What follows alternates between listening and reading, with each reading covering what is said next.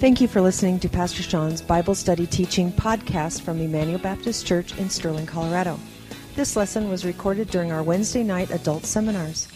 For more information on Emmanuel Baptist Church, please visit our website at www.ebc-online.org. Now here's Pastor Sean. We're going to talk about the P word tonight, okay? So the big P word, you're like, what's the P word? It's the word predestination, okay? Because you cannot do a study in the book of Romans and not come across the big word predestination. And so let me just preface my remarks by saying what I'm going to share tonight is very controversial. There's different views in church history. There's been different views throughout the past 2,000 years. I've got my views. I've got my convictions. I don't want to impose those convictions on you, but I want to try to clearly let the Scripture teach what I think the Scripture teaches. And so what I normally do when we get to this passage of Scripture is, some people often say this: I don't believe that the Bible teaches predestination. I don't believe it. I don't believe in predestination. I don't believe the Bible teaches it. I don't believe that that's even a thing in the Bible.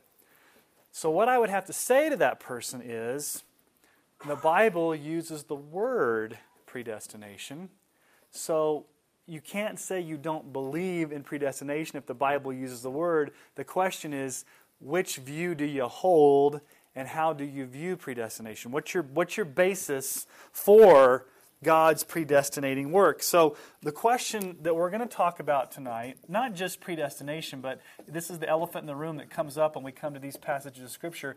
The question is, how does God predestinate?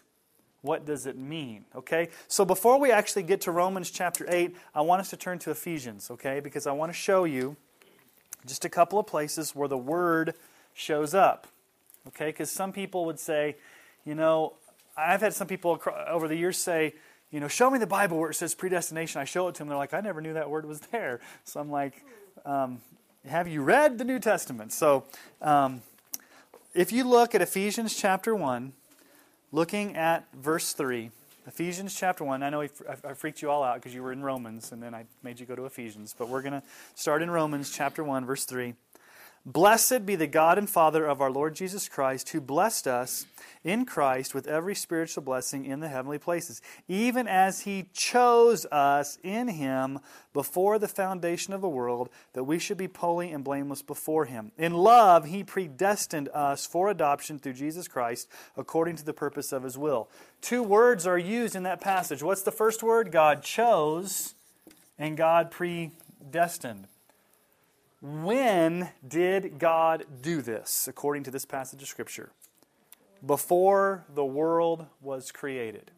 So God's choice, or your choice, however you want to view it, because we'll look at both views, regardless of which view you land on, it happens before time. Okay, so it happened in eternity past, before the world was even created, the choice God made. Now, how did He make that choice? That's the question. Now, you go down to verse 11, and we see the word again. In Him we have obtained an inheritance, having been predestined according to the purpose of Him who works all things according to the counsel of His will. Now, one of the things that we have to realize when we talk about this subject, regardless of whether predestination is on the table or not, that Scripture tells us that all things work according to the counsel of God's will. So what are all things? All things. Is there anything that's not an all thing?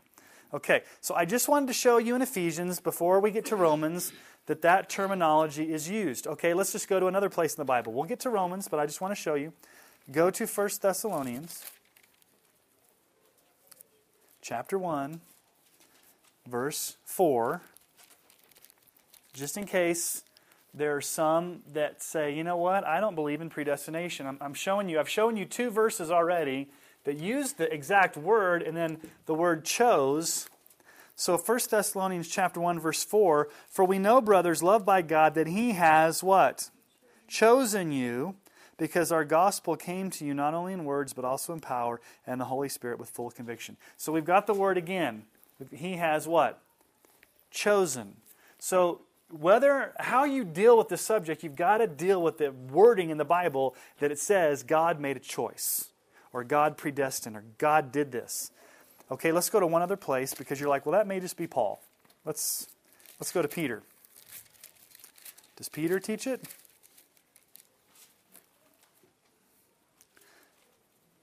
Peter, chapter 1, verse 1 and 2 of 1 Peter. He uses a little different terminology, but he does address it. 1 Peter chapter 1, verse 1. Peter, an apostle of Jesus Christ, to whom are elect exiles of the dispersion in Pontus, Galatia, Cappadocia, Asia, and Bithynia, according to the foreknowledge of God the Father, in the sanctification of the Spirit, for obedience to Jesus Christ, and with the sprinkling of the blood, may grace and peace be multiplied to you. Peter introduces a word here, foreknowledge, okay, or foreknowing. So let me just ask you a question. What does foreknowledge mean? To know beforehand. Can we all agree that God knows everything before it happens? Okay. All right. I think all Christians believe that God knows what's going to happen before it happens. Okay. So with those just sprinkling of text, let's go to Romans chapter 8, and let's look at the golden chain of redemption. This has been called the golden chain by theologians because of the grammar, because of the way that the chain is held together. If one link in the chain is removed, then the chain ceases to be a chain, and there's a break in the chain. Okay? Where we ended up a few weeks ago was in Romans 8:28, which we determined that is not a promise for all people. That's a promise only for who? Christians. And how do we know they're Christians? Because it says those who are called and those who love Jesus. So let's put another word up here. Let's just put some of these words up here. Called. So does God call people to salvation? Yes. Does God predestine? Yes. Does God foreknow people? Does God choose people? Yes. The big question becomes, how does it all play out? Because those words are in the Bible. Okay? So let's read the text, and then what I'm going to do is I'm going to attempt to show you both views that have traditionally been throughout history, and then I'm going to show you biblically why I think one view is more biblical than the other, and I'm sorry if I'm leaning towards that bias, but here we go. Romans 8:29. For those whom he, what's the word there? Foreknew, he also predestined to be conformed to the image of his Son, in order that he might be the firstborn among many brothers. And those whom he predestined, he also called, and those whom he called, he also justified, and those whom he justified, he also glorified. So, let's write the words in the chain, okay? Because Paul gives a progression. Now, these aren't an exhaustive list of everything that relates to salvation, but what's the first thing that God did? God, for those whom God foreknew, what's the next link? He predestined. And then what's the next one? Look at verse 30. Called. Then he justified. And then he... Okay, now we're going to have to do a little bit of grammar here, okay? And I think it's very important that we do that.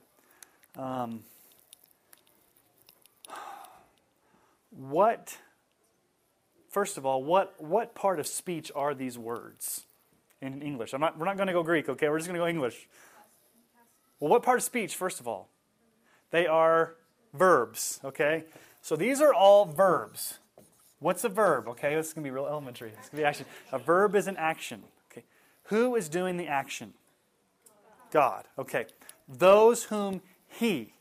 Okay, so God is the actor. God is performing these.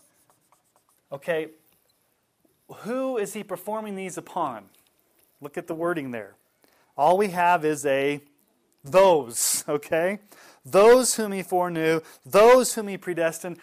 There's a those, okay? Or can we just put they / those? So there's a they and a those attached to all of these verbs, okay? So, God foreknew a those, God predestined a those, God called a those, God justified a those, and God glorified a those. Now, who are the those? We'll get to that in just a moment, okay? Foreknowledge. If I write the word foreknowledge, how is the word foreknowledge different than the verb foreknow? What's the difference between those two words? One is a noun and one is a verb. Okay? This text does not say God has foreknowledge. What does the text say? God foreknew. Now, would we all agree that God has foreknowledge of all things? He knows in advance. Okay. But it's not here saying that God foresaw or foreknew something. It says God foreknew a what? A they. So let's just kind of look here. What does it mean to foreknow? To foreknow in the Scriptures does not necessarily mean that God knew in advance, because God knows in advance everything. It really means to place an electing love on of those in advance. Okay? So let me ask you the question here that's on your sheet. If we are dead in our sins and our trespasses, and only God must do the miracle of regeneration, when He looks down into the future, what what will He see unregenerate people doing? I've answered the question for you. Nothing. Okay. So let me ask you a question. Before we get to these terms, we may have to back up and ask a question and have a level playing field related to the sinfulness of man. Because your view of man, or humans, will determine your view of this. Remember about a month ago, I talked about the 4 different views of depravity: Pelagianism, semi-Pelagianism, Arminianism, Reformed. Can we all agree, at least, and again, you can disagree with me tonight, but can we at least agree that mankind is sinful? Can we agree that mankind is even dead? Okay. The question is, how dead is mankind? Is he dead or is he sick? Different views down in church history have different views on that, okay? One side would say mankind is sick. He's not totally dead. He still has the ability to choose. The other side would say, no, mankind is totally dead. He does not have the ability until God does something. Okay? So each view that we look at assumes sinfulness. It's to what degree is man sinful? Is he sick or is he dead? If you take the dead view, you're going to look at this differently. If you take the sick view, you're going to look at this differently. Okay? So, when we use the word foreknow, let me ask you a question. Does God know everybody in the world? Okay.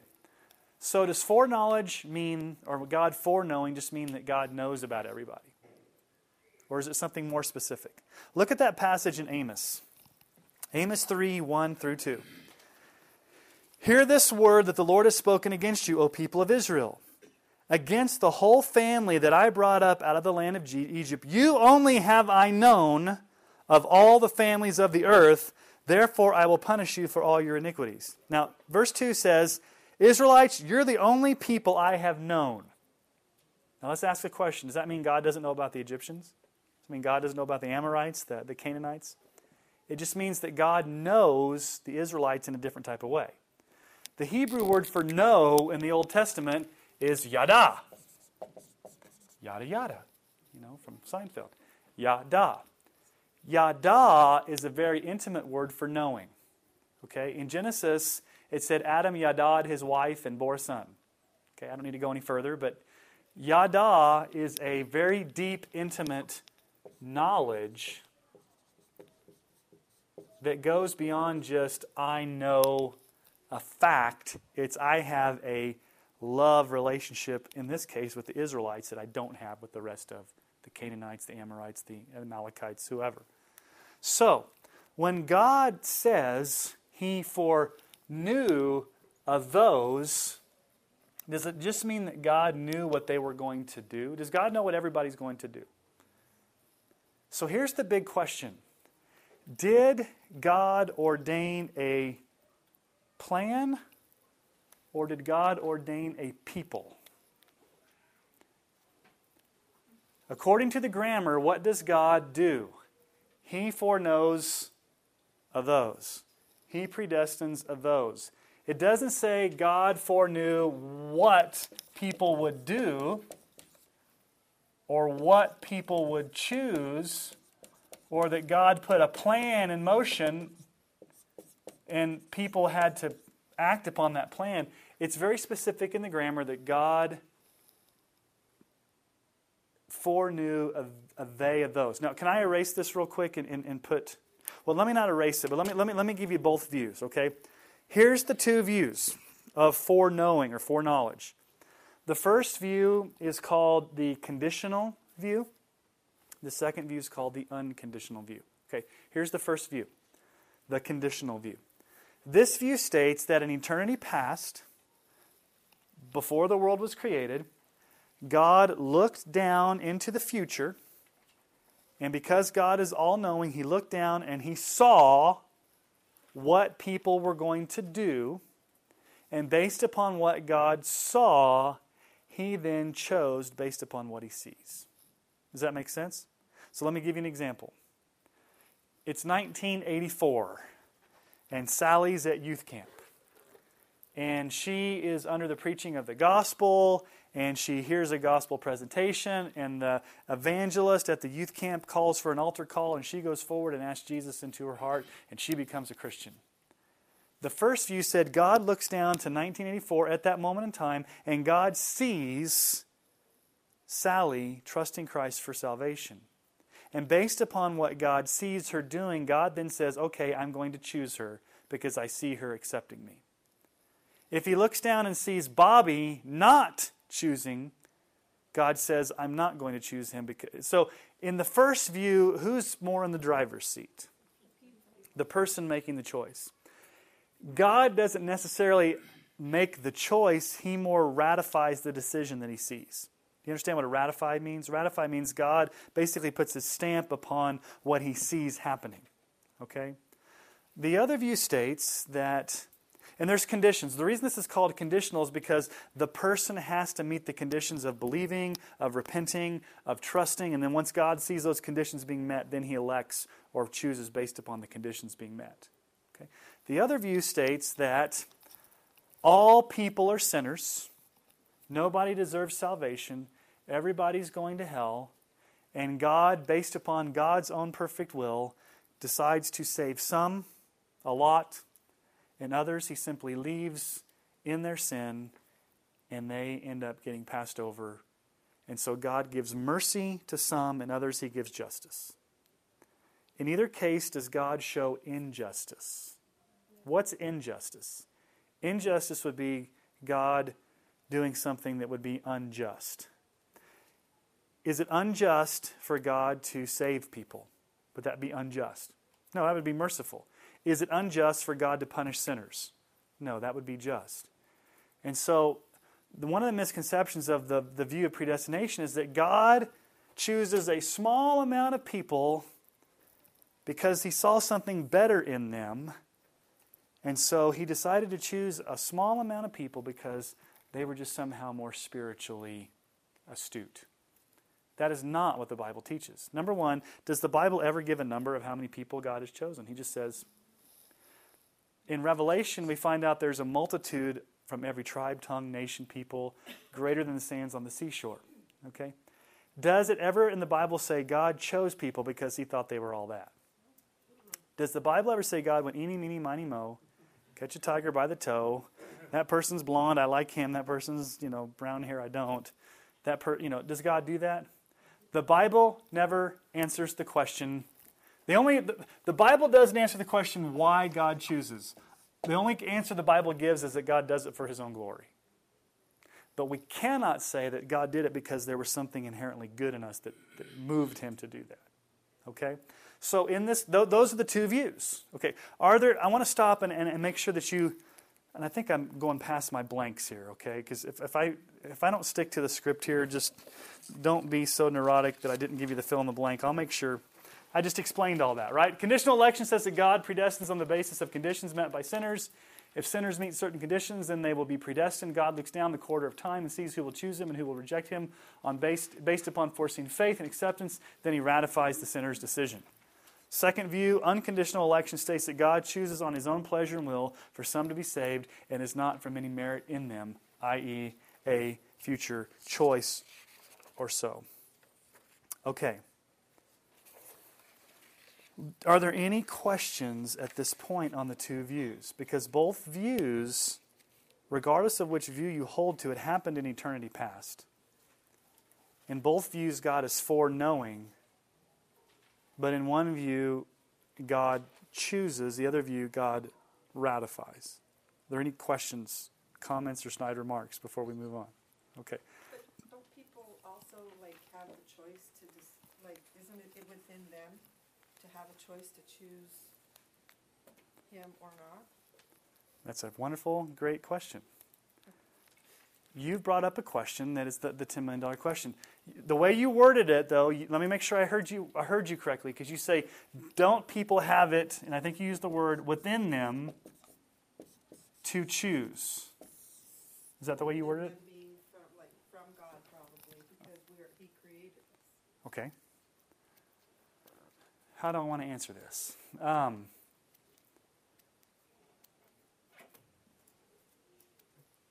Let me make sure I understand your question, because I don't want to misinterpret what you're asking. Are you saying that humans have the inherent ability within themselves to choose Christ or reject Christ based upon something that God has given them, i.e., free will? Is that what you're saying? Yeah, well, it's going back to, you said Egyptians versus Israelites. Pharaoh knew that the Israelites had something better than him because of all the plagues and everything that came upon, but he chose not to go. I mean, I feel like just by my reading, and maybe I'm wrong, he could have chosen, just like the Roman soldier who chose to believe in Jesus. Okay, and that's one of the views that's out there, that God gives people the inherent ability to choose when given a choice between, and so it goes back to your view of, it goes back to whoever's view, your view of man. Is man totally unable to do anything good, or does man still have the ability to do that even though he's still sinful? So your view of human nature, I guess, would determine how you view that. Am I confusing you, or? I don't think that's what. I feel like people can choose God. Like an atheist can choose to go towards God if that's where their road, if that's what they choose to do. Okay. But it's not. The Holy Spirit would have to help them out with that. Okay. Yeah, and that's one of the views. That's more on the first view. We said that the Holy Spirit helps. The Holy Spirit gives enough of that grace, but it's still ultimately it's up to you to make the choice. Is that kind of what you're saying? Yeah. And let me just stop here and say that where you come down on this view is not a dogmatic, it's not. We're not saying that your view on predestination and election is a make or break whether you're a Christian or not, or whether you're Orthodox. It's a doctrinal issue, and so people can agree to disagree on these certain doctrines, and hopefully they don't divide. And so we're not saying if you, I would differ from your view on that, but I would not say that that we can't fellowship or we can't be in the same church, or that somehow you don't have it all figured out. I would just say I understand it a little bit differently, and I think hopefully we have the freedom to be able to disagree. Does that? I'm not saying that. I'm asking. Okay. Yeah. That's just. I was under the assumption that people like you as a pastor could minister to somebody who doesn't know. Sure. And And if they choose to believe that way, they can go that way. Yeah, people still personally have to make the choice to trust Christ for salvation. The question is, why do they do it? Does that make sense? Do they do it because they were chosen and God worked in them to do it? Or do they do it because God foresaw that they would do it and the Holy Spirit kind of helped them, but then ultimately it was up to them? Does that make sense? Yeah. I'm not really... If I answer the question the way I believe, I'm going to disagree with what you're saying. And hopefully that's okay. Is that okay if I do? Okay. I believe that humans are what we call dead in sin, which means that no person has the inherent ability within themselves to come to God unless God does a work in them to cause them to come to God. And that was determined in eternity past whom God was going to choose. In time, the Holy Spirit comes and works on that person and gives them the ability to choose, and they personally make that choice to repent and believe in Jesus. That makes sense, but why would he create somebody that's not going to believe in him at all? That's another question that we're going to get to in just a moment, because I knew that was coming. That's in Romans chapter 9. No, that's fine. So, no, these are good. Like I said, this is a hard, difficult topic that generates a lot of emotions. And usually, like when I teach this at CCU, I usually tell my class, you're going to get really mad at me after this because my job is to make you think. You don't have to agree with me. You don't have to agree with me. You can walk out of here and say, and I know Jonathan's back there nodding his head because we've had conversations. We've had this conversation, and Jonathan's, he grew up in a Nazarene background, and we've wrestled with this, but John and I are friends, and everything's cool. You don't have to agree with what I'm saying. I just want to throw it out there as a way to make you think. If you haven't thought about these issues before, like kind of challenge you, because when I hear you say, I've always thought, my point is, well, maybe think about it differently. And then you go to the Scriptures and determine if what I'm saying is, you've got to come to that conclusion. I can't force you to do that. So let's look at let's look at what I have written here. In verse 30, all the verbs are in the aorist, which means they're past tense, okay? So God foreknew, God predestined, they're all past tense verbs. So they happened in the past tense, okay? All of them are past tense actions. God is the subject, the elect are the objects, the personal pronouns, those. Here's the logic of the text. God set his elective love on some to be saved. These same people he predestined before the foundation of the world to be saved. Those who were foreknown and predestined, God called to salvation. Okay, so these right here take place in eternity past. God's foreknowing and God's predestinating take place in eternity past. But there comes a point in time when God calls those whom he foreknew and those whom he predestined. He calls them to salvation. Now there's two types of calls. There's the telephone call. No, I'm just joking. There's the outward call that goes out to all people. So like, for example, when I stand up on a Sunday morning and preach, have you ever, in the 7.5 years I've been in Emmanuel, have you ever heard me say this from the pulpit? If you're out there this morning and you are among one of the elect, listen. If you're not, don't. Have you ever heard me say that? What do I say? If you're under the sound of my voice, everyone who calls on the name of the Lord will be saved. Repent and believe. Come to Jesus. Believe in Jesus. Trust in Jesus. That's the outward call. I'm extending it to every single person that's out there. When we go to India, we don't pick and choose. We extend the call to everybody that's there. When our group goes to Moscow, they're going to extend the call. When we do personal evangelism, we extend the call to everybody that was in earshot, and we urge them to repent and believe. Okay, that's the outward call. But there's an inward call, which means that God, through the Holy Spirit, calls these those. That's not very good grammar. God calls these those. God calls those whom he foreknew and those whom he predestined. He internally calls them to himself. Okay? Those whom he foreknew, he also predestined, he also called. So, let me ask you a question. Will there be those who are called who haven't been predestined? An outward call or an Inward call? No. Okay. Let's look at some scriptures here. This inward call can also be known by a different term. We call it regeneration. What happens when the Holy Spirit causes you to be born again? We call that what? Regeneration. He calls us inwardly. He does a work inwardly. He makes us alive. Let's look at some scriptures here. 1 Peter 1:3. Blessed be the God and Father of our Lord Jesus Christ. According to His great mercy, He has caused us to be born again to a living hope of the resurrection of Jesus Christ from the dead. Now, what does that text not say? We have caused ourselves to be born again. Is that what the text says? No, it says He has caused us to be. So how does God cause us to be born again? How does that happen? Through the internal call. The Holy Spirit comes and calls to those whom He foreknew and those whom He predestined. John 5:21. For as the Father raises the dead and gives them life, so also the Son gives life to whom He will. Acts 13:48. And when the Gentiles heard this, they began rejoicing and glorifying the word of the Lord. And as many as were appointed to eternal life believed. Now let's just stop right there. What's the order of the text?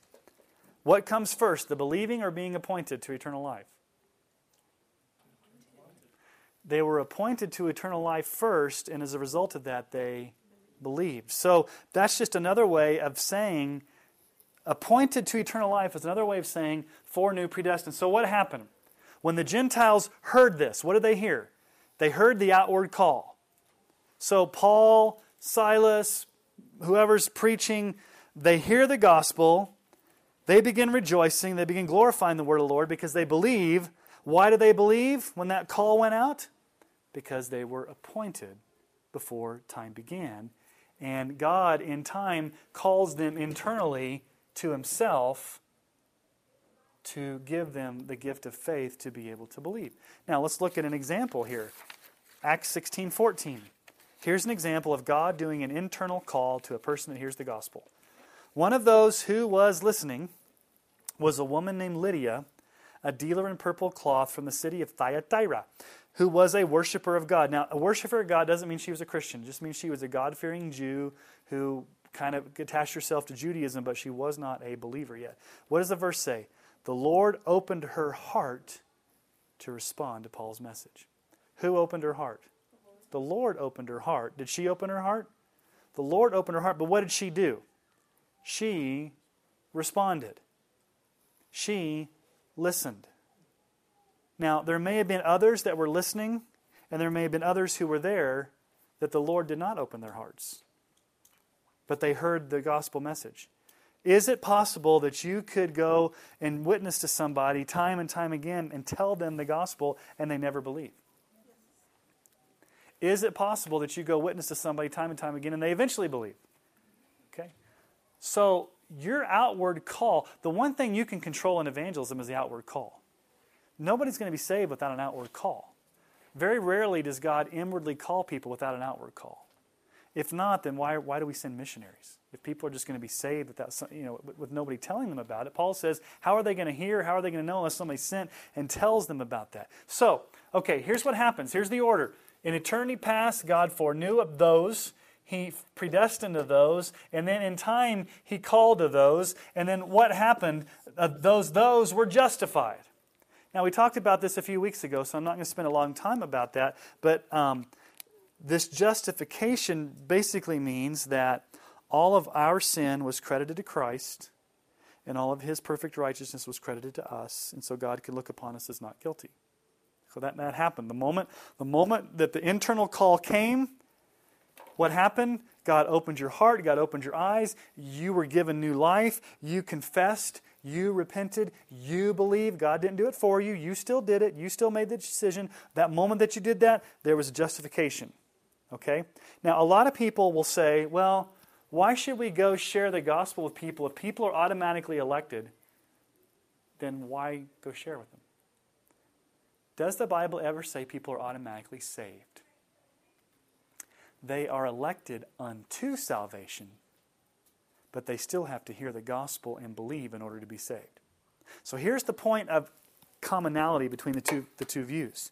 Regardless of what view you believe, the one thing that we really need to focus on, I'd rather focus on this than the two views, regardless of which view you believe, both views believe this. A person has to hear the gospel, a person has to personally repent, and a person has to personally place their trust in Christ in order to be saved. No one is saved without putting personal faith in Jesus Christ. So we can argue about, okay, were they elected? Was it their choice? You can debate back and forth, but at the end of the day, no one is saved unless they personally put faith in Jesus Christ. They believe. They hear. Okay? And the moment that happens, you're justified. Now, at this point, it's interesting. All of these are in the past tense. What is glorification? What is that theologically? It's what happens to us in the future. Now, why wouldn't Paul switch to the future tense and say, those whom he foreknew, he predestined, those whom he predestined, he called, those whom he predestined, he justified, and those whom he justified, he will glorify. How come he keeps the past tense with glorified there? Has it happened yet? Have you been glorified yet? No, what Paul does here is Paul defies grammar in order to teach a truth that in God's mind it's a done deal. In God's mind, it's a done deal that you're already going to be in heaven. You're already going to get your new body. Because it goes back to what God started in eternity past, God will complete in eternity future. It's a done deal. That's why he uses the past tense. Your grammar teacher probably would have counted Paul off on that. Because it's a future tense type thing. Okay? Dawn, you were going to say something. You weren't going to say anything? Okay. Oh, go ahead, Lori. Can I come over here?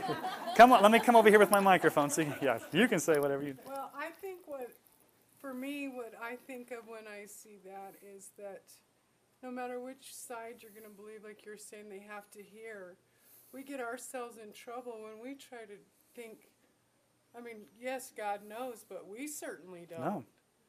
So our job never changes, exactly. No matter which side you're on. Exactly. Right? Exactly. Yeah, I think Charles Spurgeon, of course, in Charles Spurgeon fashion, said this.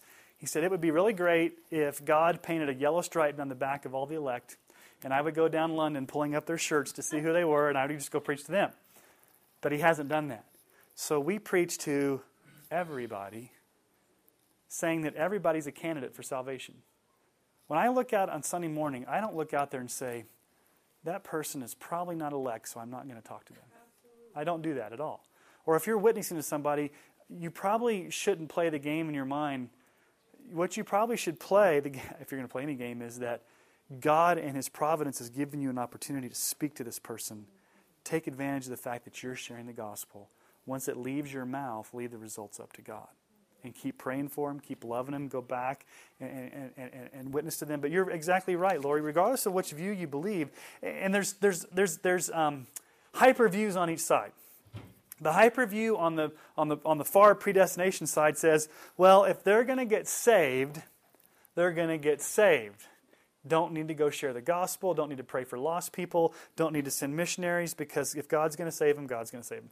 That's what happened to William Carey. Remember, William Carey was the first missionary to India from England, and he almost didn't go because he was in a very predestinated, related, hyper-Baptist church where the elders of the church said to him, don't go to India, because if God wants to save those in India, He's going to save them. You don't need to send missionaries. And William Carey says, I can't believe that, because the Great Commission commands us to go into all the nations and preach the gospel. And so William Carey went to India because he knew that they needed to be able to hear the gospel.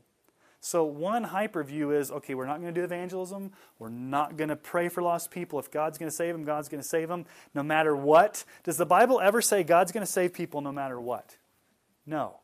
God clearly tells us God's going to save people by us preaching the gospel, making disciples of all nations, going into all the earth. That's how God does it. Now, the other view says, you can take the other extreme view, well, if it's totally up to someone's choice, and God doesn't intervene at all, and it's their choice, then we don't really need to go share the gospel with them, because they're going to just make the choice. They'll eventually figure it out, and they'll have enough knowledge to be able to make the choice. And so either way you look at it, what's the one thing that you're being disobedient in? You're being disobedient in evangelism by not sharing the gospel. And so as opposed to getting all hung up in election, predestination, these are good truths we need to know, but where the rubber meets the road is, none of it should be an excuse to not do evangelism. Does that make sense? Or not do missions? Yes. If you think of it, Julie. if I I'm only going to go to a foreign country, who first spoke to me about Christ?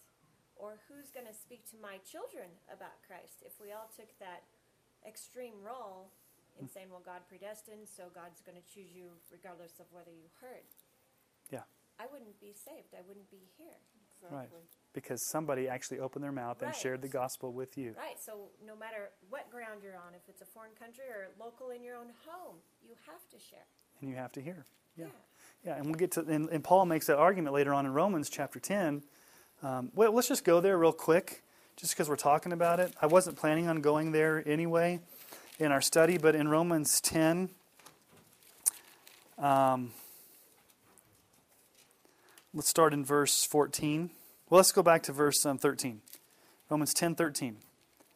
This is in the same book where Paul just said predestination, okay? So is Paul schizophrenic here, or what's he? No, he's not, because it's Scripture and it's inspired.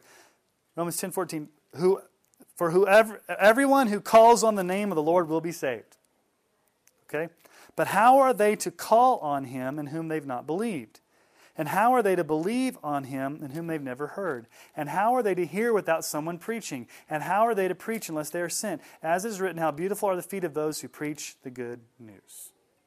So Paul's saying that people can't call upon the name of the Lord unless they hear the name of the Lord. How can they hear the name of the Lord unless someone preaches to them the name of the Lord? And how can someone preach the name of the Lord to them unless someone is sent to them?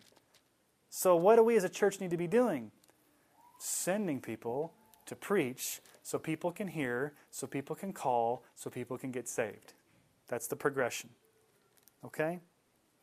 Now, I want to give you the order of salvation, or ordo salutis is what some people call. If you put these if you give these theological terms, you get them in a biblical order here. There's differences among the different the different traditions you're from, but this is kind of the way I see it. Number one, God foreknows. Number two, God elects or predestines.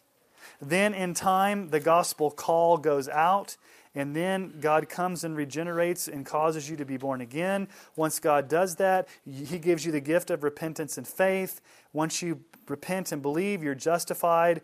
Then you're adopted into God's family. Sanctification is the process of growing. And then perseverance means you remain true to the end. You die, and then you're glorified. Okay?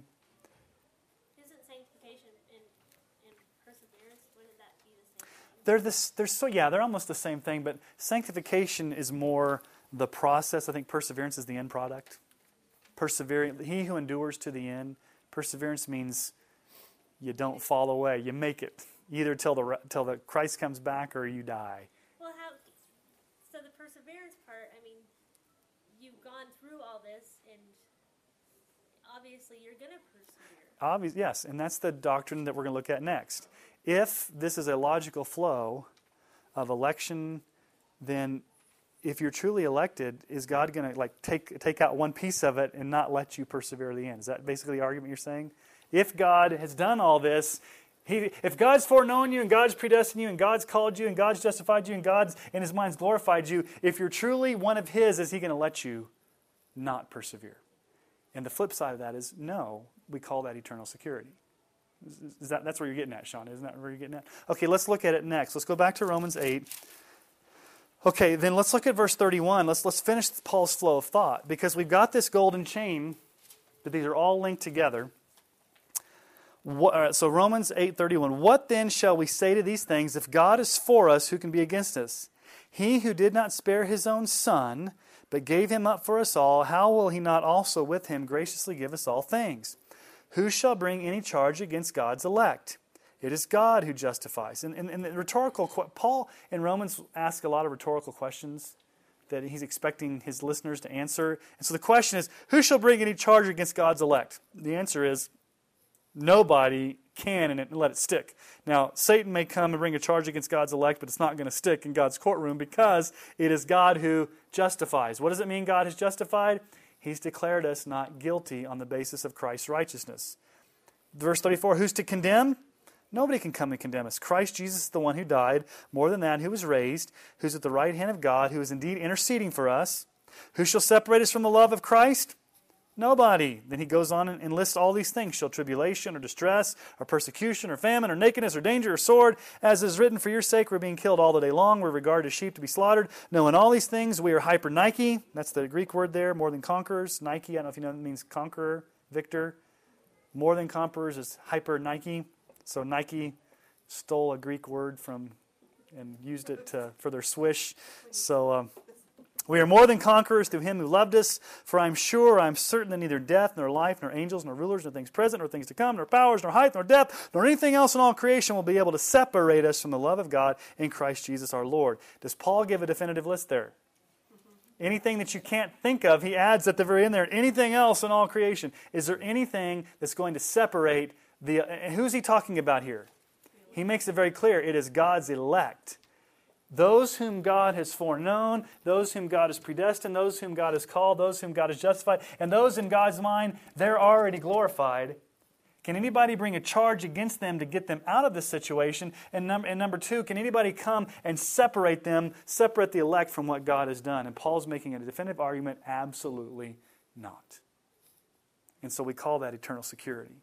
Or in other words, you cannot lose what God in His grace is going to keep you in doing. Did you had a moment? I'm just thinking that if it's unconditional love. So any kind of charge that he could bring about would be conditional anyway.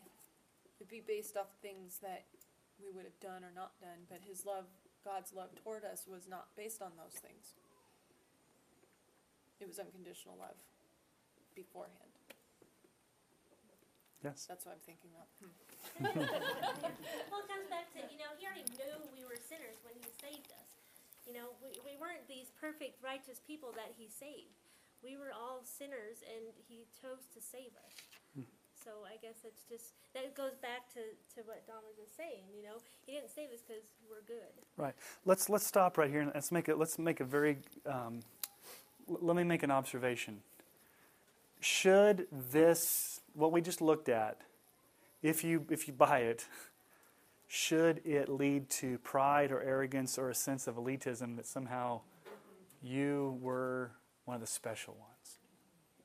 No, absolutely not. It should lead to worship and awe and wonder that the God of the universe would dare do that to you. Here's what I pray a lot in the mornings. Nobody hears me because I'm praying to God, but I pray out loud, by the way. And I do that just so I stay awake. This morning it was really hard to stay awake. Sometimes, quiet times, I get up and I'm like, Lord, forgive me because I'm falling asleep. And then could you not stay awake with me 1 hour? And I'm like, I can't even stay awake 5 minutes. I'm trying to pray here. But anyway, what I'm praying a lot of times in the morning, and you don't necessarily have to pray this or don't have to believe this, but this is what motivates me. I often say to God, God, you could have very easily passed me over, left me in my sins, and would have been absolutely just in doing so, and sent me to hell, and I could not charge you with wrongdoing.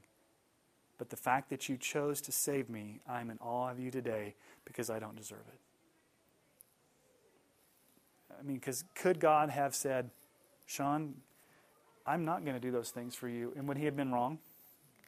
No, he would have been totally just and right in not doing those things for me. So for God to do those things for me does not lead me to boast. It does not lead me to become arrogant. It leads me to get to my knees and say, why me? And even Spurgeon said that. I don't know why I'm elect. I'm paraphrasing him. He says, I don't know why God chose me, and I don't know why God would chose me, because I know me. And the more I get to know me, the more I realize that God did something extra special when he saved me, because he didn't have to save me, and he did. So it leads us to worship. So these doctrines aren't just cold. When you hear about the doctrine of predestination, I don't want to talk about that. Really what it should lead to is it should lead to humility. It should lead to awe. It should lead to worship. And it should lead to confidence in your evangelism. Why should it lead to confidence in your evangelism? Because you know that if God is going to save someone, the pressure is off who? You. I was listening to a sermon today by Art Azurdia, and it was real, I might put it up online. It was really cool. He was talking about evangelism, and he was saying we make it so hard. He says we don't win people to Jesus. Jesus wins people to himself. All we've got to do is just present Jesus and let Jesus do the work. And so it's like, you don't have to be a salesman. You don't have to be manipulative. You don't have to try all these techniques. He also said one thing that was interesting. He said, one thing I can tell you from the Bible is that there's no one technique. It's not EE. It's not, Roman Road. There's different ways of presenting the gospel, that the one thing you can know about in the Bible, there's not one technique. But the one thing that's consistent is that it always is bringing back to who Jesus is and what he's done and calling people to believe in that. So, all right. The logical conclusion of all of this is eternal security. Because if God started it in eternity past, and God did it in time, and God is doing it, do you think he's just going to be like, okay, I did all that, but then now it's up to you? Okay. All right. Do we want to tackle Romans chapter 9?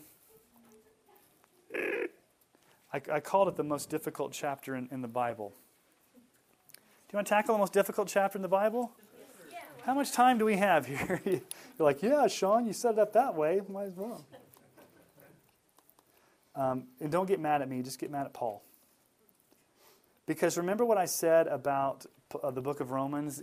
Paul is using some...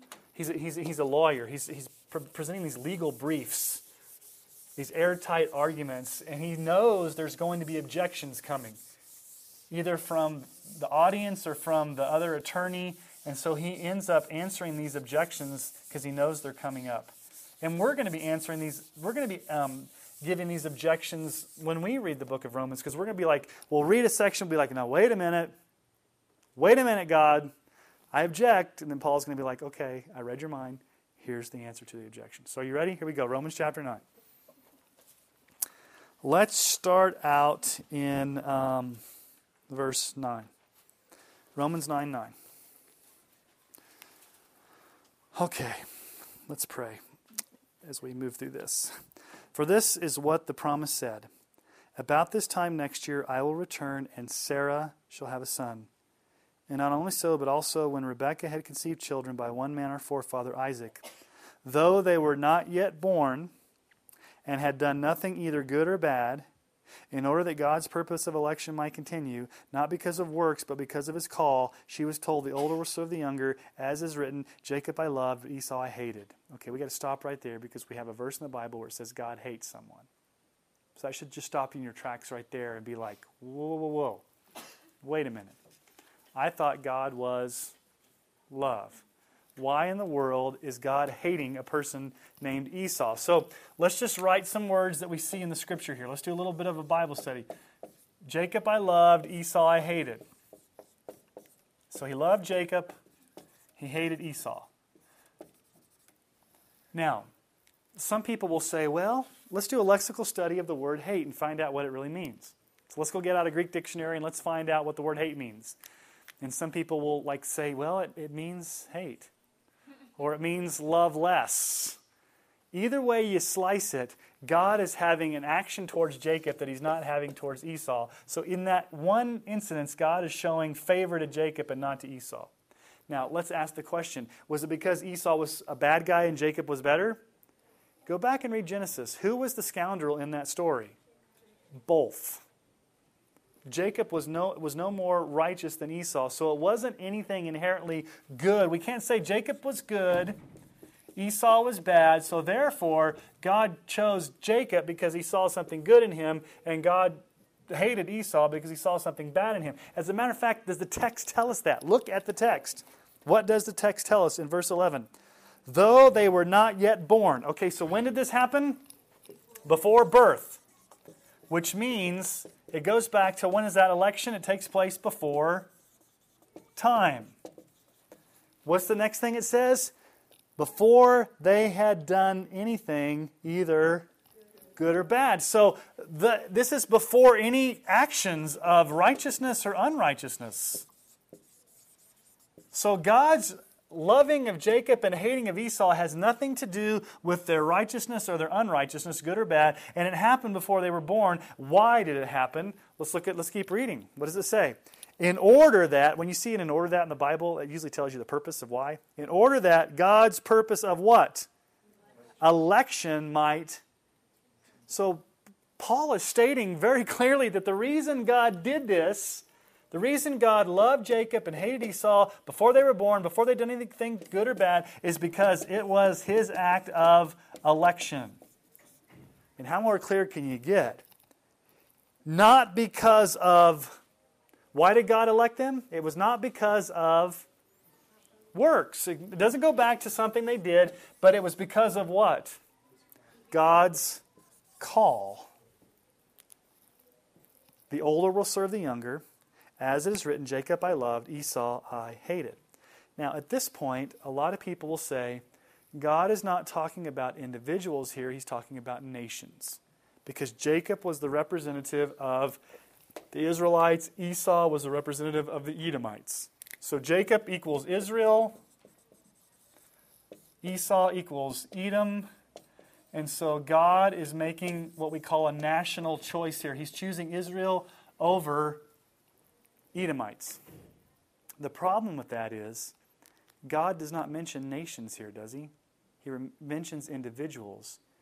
And let me just ask you a question. Does that help matters any more? What happens if you're an Edomite? You're not Esau, but you're part of Edomite. That means that God still is not choosing you. And He's choosing Israel, an Israelite, over an Edomite. So even if it's a national election, it still doesn't get away from the fact that God is making a choice of some and not others. Now, what's our objection? What's going to be the objection? That's not fair. Look at verse 14. What shall we say then? Is there injustice on God's part? What's Paul saying? You're objecting, saying that's not fair. God's being unjust. God's being unfair. By no means. God's not unfair. For He says to Moses, I will have mercy on whom I will have mercy. I will have compassion on whom I have compassion. So then it depends not on human will or exertion, but on God who has mercy. Okay, what is Paul saying here? God has the right to be God. If there's anybody who has free will in the Bible, it's God. God has the free will to do what God wants to do. God has compassion on whom He has compassion. God will have mercy on who He determines to have mercy. Now, in that statement, does it assume that God's not going to have compassion on some? Does it assume that? Okay.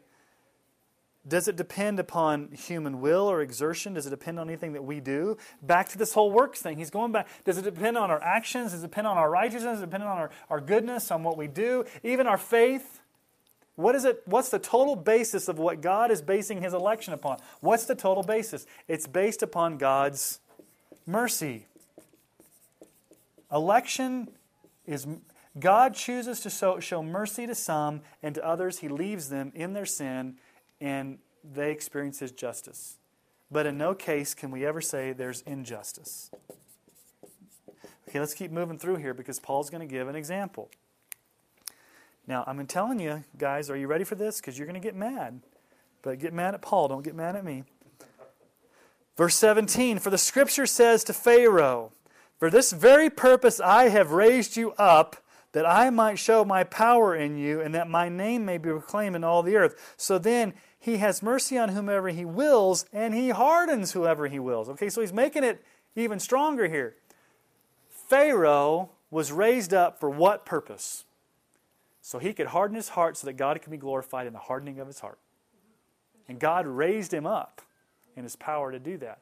And not only does God have mercy on whom He has mercy, it says here, God will harden whom He will harden. Now we've got to stop and ask a question. There's something called equal ultimacy. I'm going to teach you guys something here. This comes from R.C. Sproul and other theologians, but it's called equal ultimacy. Okay? You've got the elect, and you've got the non-elect. To the elect, God shows mercy. To the non-elect, here's the question. Does God have to harden the hearts of the non-elect? Does He have to do that? No, because their hearts are already hardened. They're already sinful. So God positively does something in the elect, even though they're sinful. All humanity is sinful. God does something positive in the elect sinners by showing them mercy. To the non-elect, He simply just leaves them in their state of sin, and they go the path of remaining in sin, which ends up being, their own course. Does that make sense? God doesn't have... So, equal ultimacy would say God works positively in the elect, and He works positively in the non-elect to make them sinful. And we'd say, no, God doesn't have to work in the non-elect to make them sinful. They're already sinful. Okay? Now, that's true except for, we have an example here of Pharaoh. Who hardened Pharaoh's heart? God and Pharaoh. If you go back to Exodus, it says Pharaoh hardened his heart, but before Pharaoh hardened his heart, God hardened his heart. So, can we say, fear and trembling, shaking, that, and this is a scary thought, can we say that God has the power and ability to harden someone's heart against Him? Yes, He did it with Pharaoh. Does God do that all the time?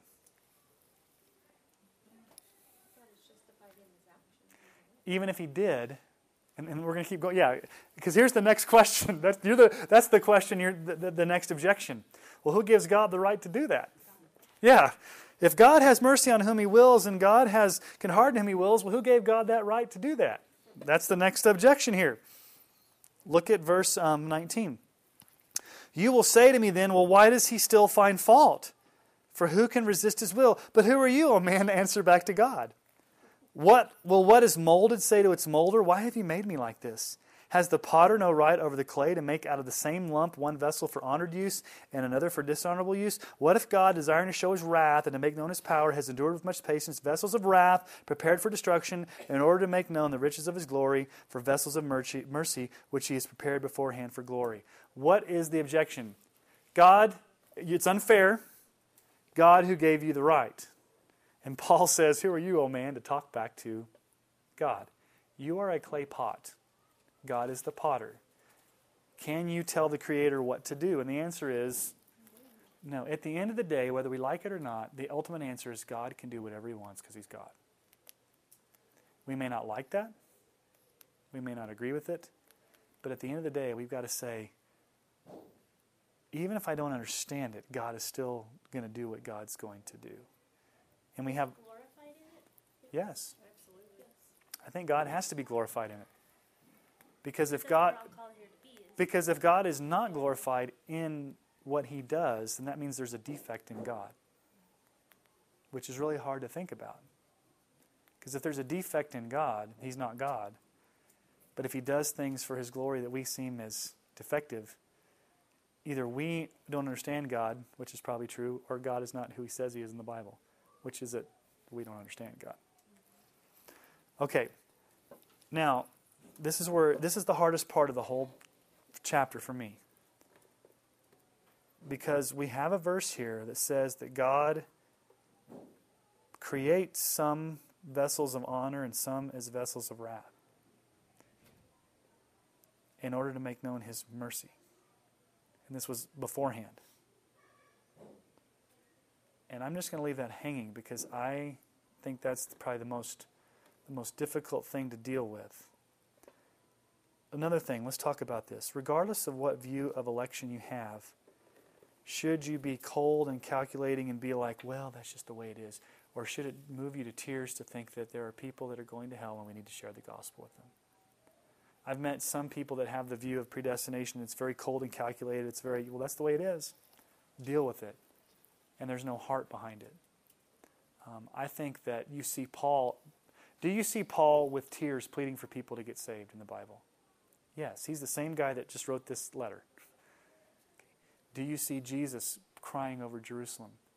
Do you see people pleading and urging and crying for people? Yes, I think that we have permission in the Bible, regardless of what view of election you have, we need to plead with people to repent and believe with tears. As Spurgeon said, I keep quoting Spurgeon a lot tonight, if they're going to go to hell, let them go to hell tripping over me, grabbing them. Not because it may be that I didn't pray for them or I didn't warn them.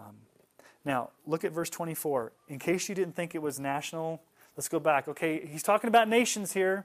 He's talking about Israelites. He's talking about Edomites. Verse 24. Even us, whom He has called, not from the Jews only, but also from the Gentiles. That just blew the argument out of the way, that it was a national election. Because if it's national election, this would only just be for the Jews. And Paul makes a very clear point saying, this is not just for Jews, it's for the Gentiles, those whom God has called.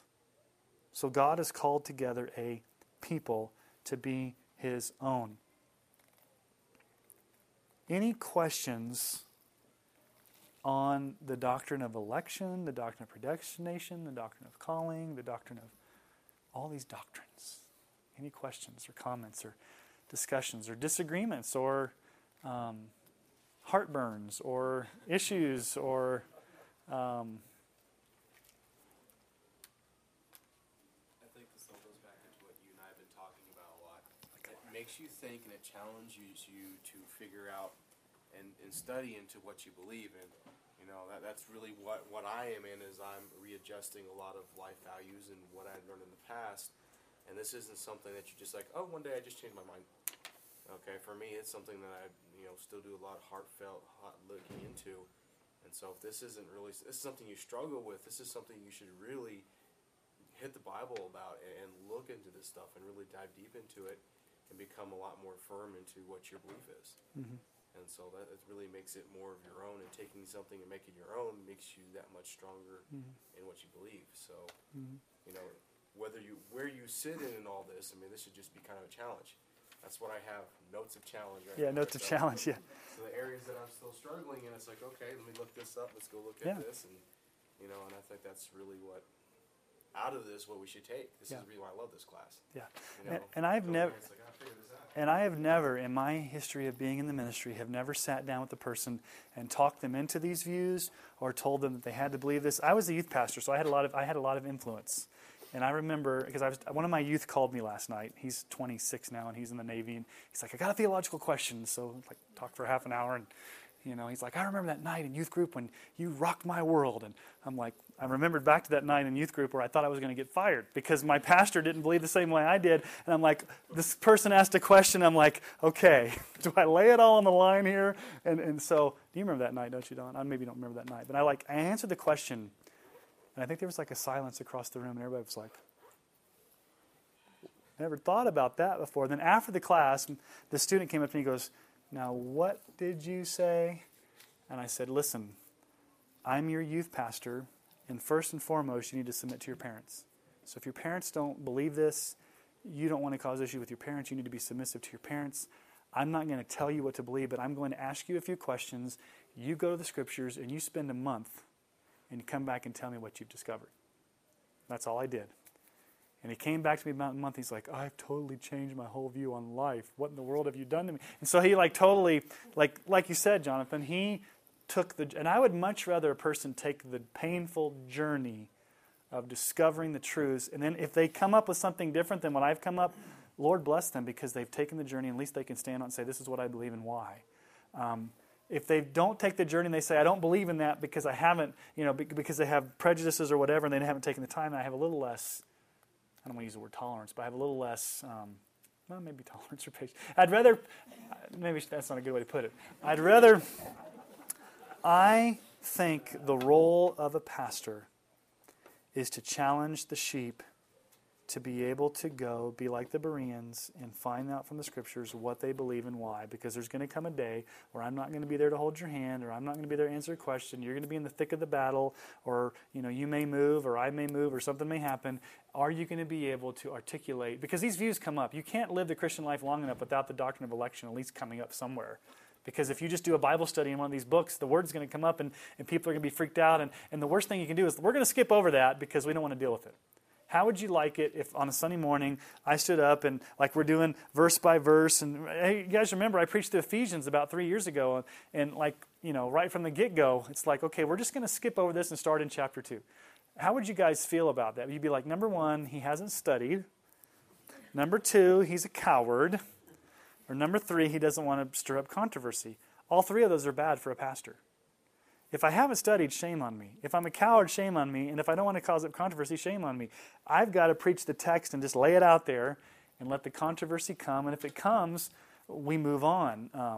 And so any Bible study you're in, and any time that you go through the Scriptures and these truths or doctrines come up, you're going to have to figure out what you believe about them, and don't base it on, and it's hard not to base them on emotion. I think that's where a lot of people are at. They're at that emotional level of, I don't want to believe these things because I have a family member, or I don't want to believe these things because this is not the way I grew up, or I don't want to believe these things because I'm going to have to adjust. I remember when I first really understood God's sovereignty, I was in my office as a youth pastor, and I got really mad and threw my Bible across the room.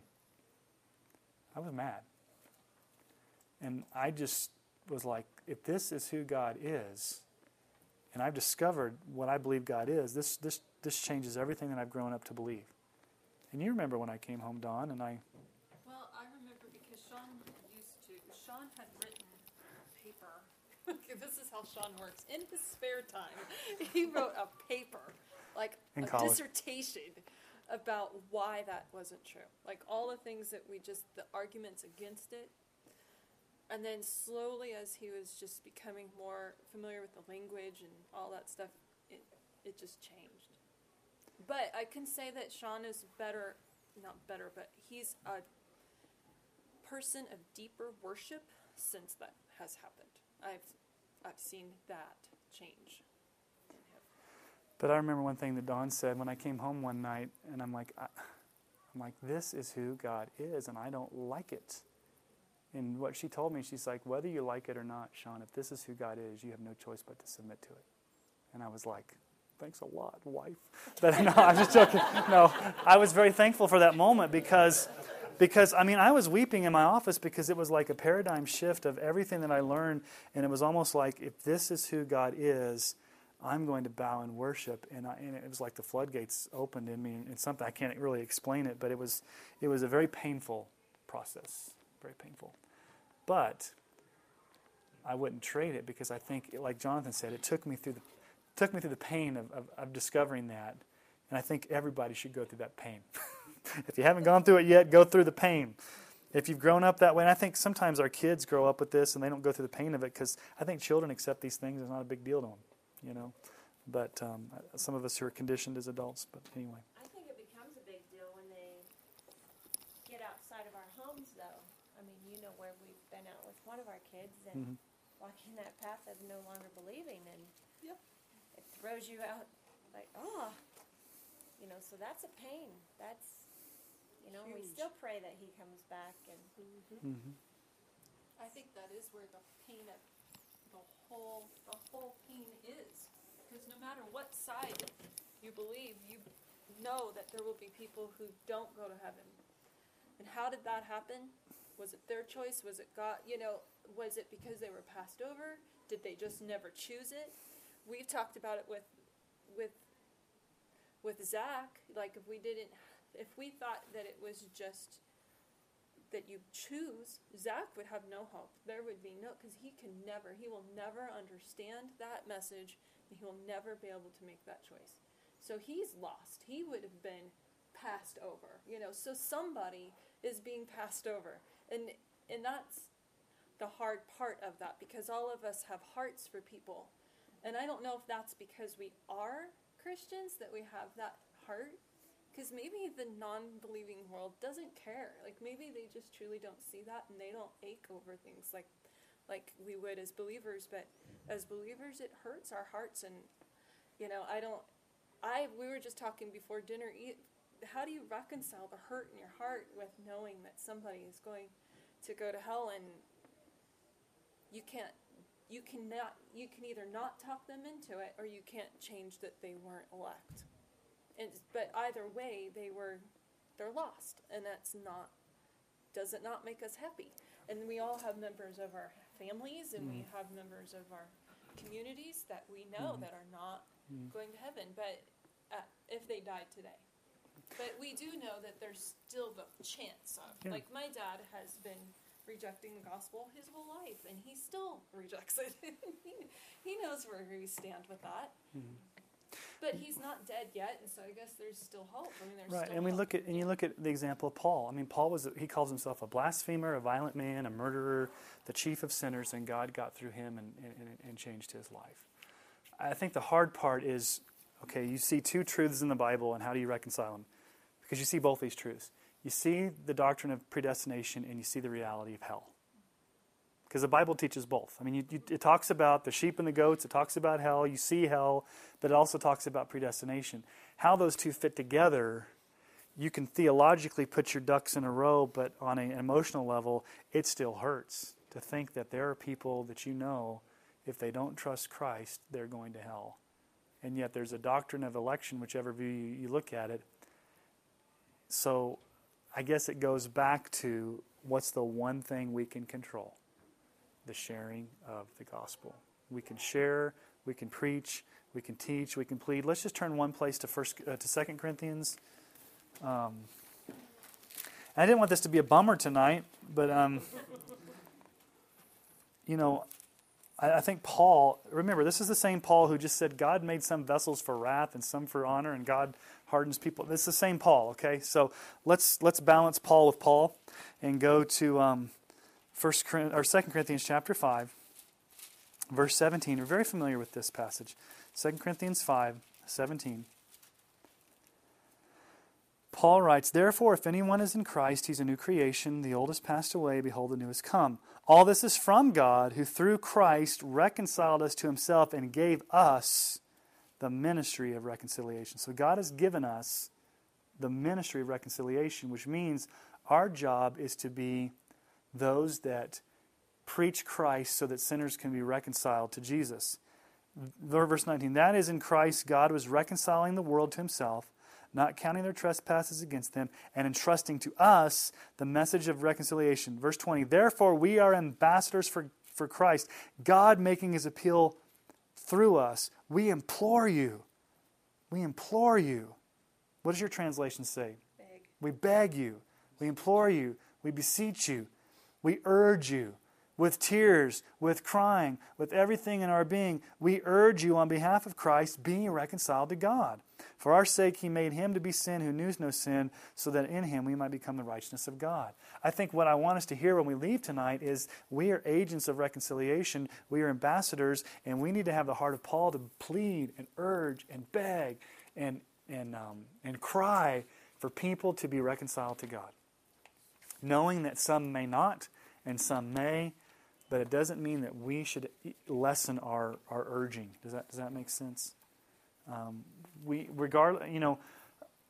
There are some churches that, if they hold really heavy to the doctrine of election, basically there's a mentality among them that, we're the frozen chosen, and God has chosen us. God has elected us. We don't need to do missions. We don't need to do evangelism. We really don't need to do nothing. We're just a happy little club, and let's just kind of coexist and wait for Christ to come back. That's disobedient, because the Great Commission tells us to go into all the world and make disciples. And it emboldens our discipleship, or it emboldens our evangelism. Because if it was up to me every Sunday to stand up and make people come to Christ, I would cry and crawl in a corner every morning and not get in the pulpit. Literally. Because that's, number one, too much pressure, and I can't do it. And if I can talk you into it, somebody can easily talk you out of it. And so, David, when we went to India, think about, there were some times where you're standing in a village in front of all these Indians that come, and you're translating, and you're looking there, and if you've thought in your power, I'm anything. When you guys were teaching that Bible story, you're thinking, at least I'm thinking to myself, I am a white person from America. I am nothing. I can't even, I have to speak through a translator, and I'm in this village out in the middle of nowhere, and these people are Hindus and worship their ancestors, and we're in front of this well, and I'm telling this well story, and I'm telling them about Jesus. If for some reason I thought I was all that and could get them to come to Christ, I would be like sunk. But I trusted that the moment that and we didn't see anybody. You didn't see anybody like, I'm going to trust Jesus. They said, the tribal chief said, we want to think about this. This is something we need to think about. The guy on the porch that Heath witnessed to, that guy started getting a little animated, and he was like kind of arguing with Heath, and so that kind of got there. When you talk to your friend, there's those times where if it was up to you to convert a lost person, you're going to lose every time. But if all you do is love them and share with them and plead with them and obedient, Let God do the work. And even if it seems hopeless, God can do a great work. Don't ever think that this doctrine is hopeless. This doctrine is hopeful because if it's going to happen, God's going to do it. It's not going to be you.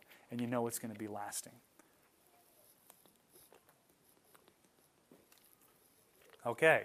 It's kind of cool when I go to school. This is my favorite sweatshirt to wear to school. The kids are always like, "Who's Mr. Right?" And I'm like, "Jesus." They're like, "Oh, you go to church?" Yeah. So then that starts that conversation a little bit with them and stuff. But they always question this sweatshirt. Who's Mr. Right? The devil's Mr. Wrong. I want to. Anytime you talk about this, there's always like this feeling of, "Ooh, this is the first time I've heard this. I'm confused," or "Ooh, I don't like that," or "Ooh, I'm worshiping," or "Ooh." It is humbling. Any way you look at it, it's like God is God and I'm not. I just want to make sure there's not a emotional travail. Well, maybe there should be an emotional travail as you leave this place.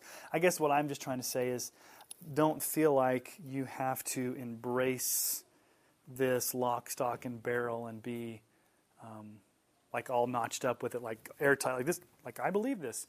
I would rather you like struggle with it if you haven't already. Does that make sense? And just come to your own conclusions.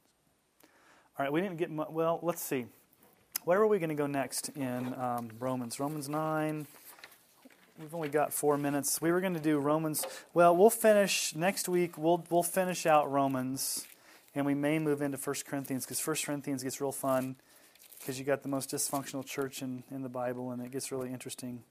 So we get to see, Christians having incest in the church and nobody doing anything about it, and lawsuits among believers, and people, abusing spiritual gifts and having their super apostles and their fan clubs and all that kind of stuff. It'll be fun. You're like, I don't know about that church.